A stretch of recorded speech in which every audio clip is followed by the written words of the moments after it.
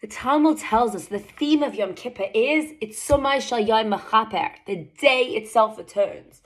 So the obvious question is, should I sit in my bed the entire Yom Kippur, the entire Elul, sit, go on Netflix, twiddle my thumbs, gossip with my friends, Rosh Hashanah comes, do absolutely nothing, Aseret Yemei Teshuvah, and all of a sudden Yom Kippur comes and do absolutely nothing, no Teshuvah, no returning to Hashem, no asking for forgiveness because it's Sumai Shal Yom Mechaper. The day itself atones. There must be a deeper dimension. This is what Rebbe says, Rabbi Yehuda Nasi says in the Mishnah, the day itself atones. What is the power of Yom Kippur? So in order to understand that, we have to understand Kol Nidre. Kol Nidre is the most powerful tefillah of Yom Kippur. We open up with Kol Nidre Vesarei. All the Jewish people are in the shul. They're all dressed beautifully. They're all ready to start the holiest day of the year. And what do we say? If you read Kol Nidre, you read what you are saying and you're a bit confused. Kol Nidre is simply a legal document. Just a document saying all the vows that I've made in the past year should be annulled. So there's three obvious questions. The first question is, why is this document in Aramaic, this regular legal document, filled with so much emotion and vulnerability? Everyone's crying. Secondly, why is this the opening of Yom Kippur in general? And the third thing is, why is it? What is so significant about Yom Kippur? What's so significant about Kol Nidre? If anyone walked in and saw what was going on, they'd be confused. Why are the Jewish people sitting there and saying, any commitment that I've made, I will annul? Does it make the Jewish people seem like people that actually can make commitments? So in order to understand what is so special about Yom Kippur, we have to understand a bit about Rosh Hashanah. In Rosh Hashanah, we sing Hayom Haras Olam, straight after we blow the shofar. Today is the birthday of the world. But the etymological root of the words Haras Olam, where does it come from? It comes from Yirmiyahu. And Yirmiyahu is crying and says, Hayom Haras Olam. Today I'm a fetus. Haras, I wish I was a fetus. Olam, forever. I wish I was never born.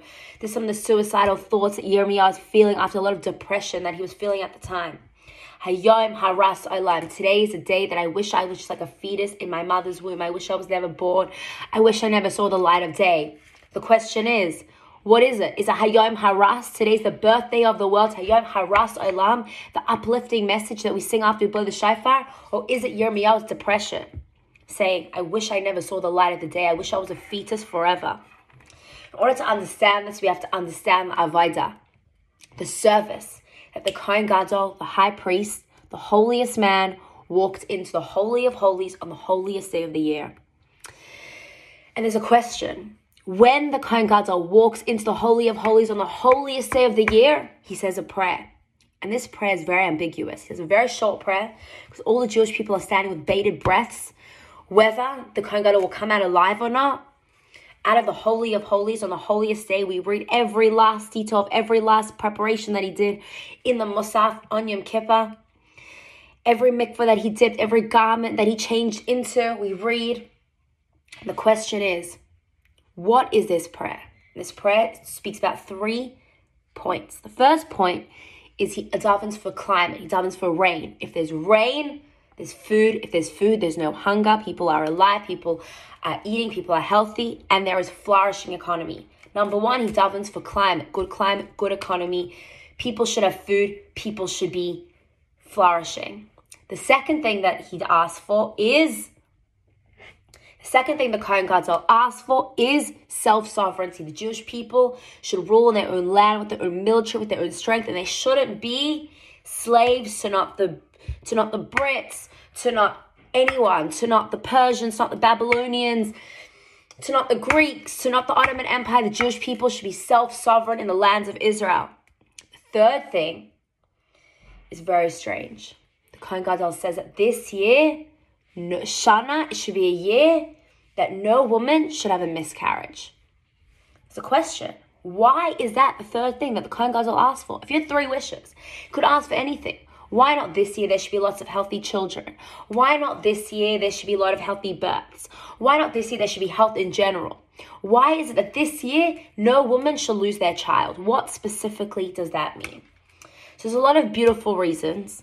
There's one reason on a deeper philosophical level that I'd like to share with you. When it comes to Yom Kippur, It's Sumai Shal Yom Kippur. The day itself atones. What is so powerful about the day of Yom Kippur?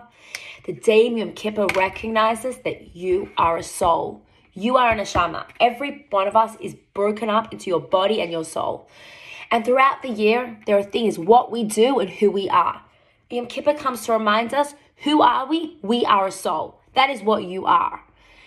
And sometimes you don't have to go out and be something you're not. You're not trying to grow. You're just trying to be more authentic, be more you.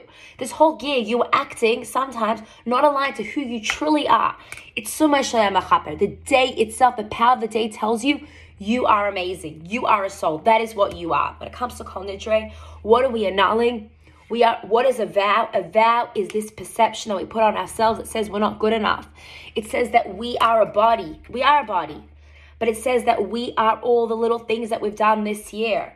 We are the gossiping. And we are we are not good enough. We are not smart enough. We are not kind enough. Kol Nidre night comes and we annul these negative perceptions of ourselves and remind ourselves that today we are a soul. That is what we are. We fast.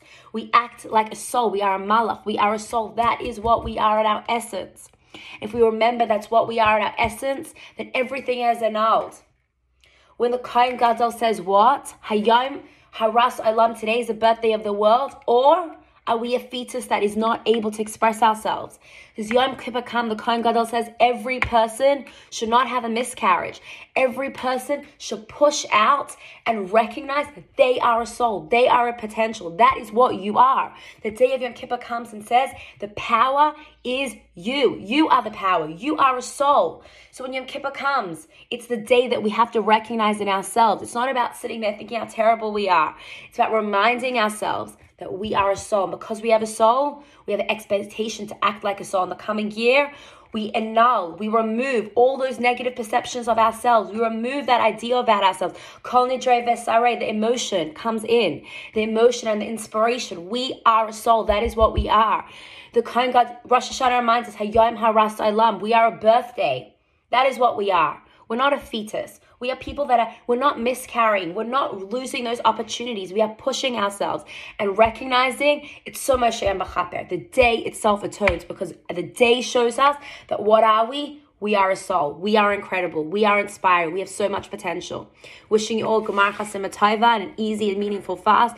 And remember that we are amazing because who are we? We are a soul, and a soul is a piece of Hashem. We have a piece of infinity, and infinite potential to have an incredible upcoming year. Yom Tov.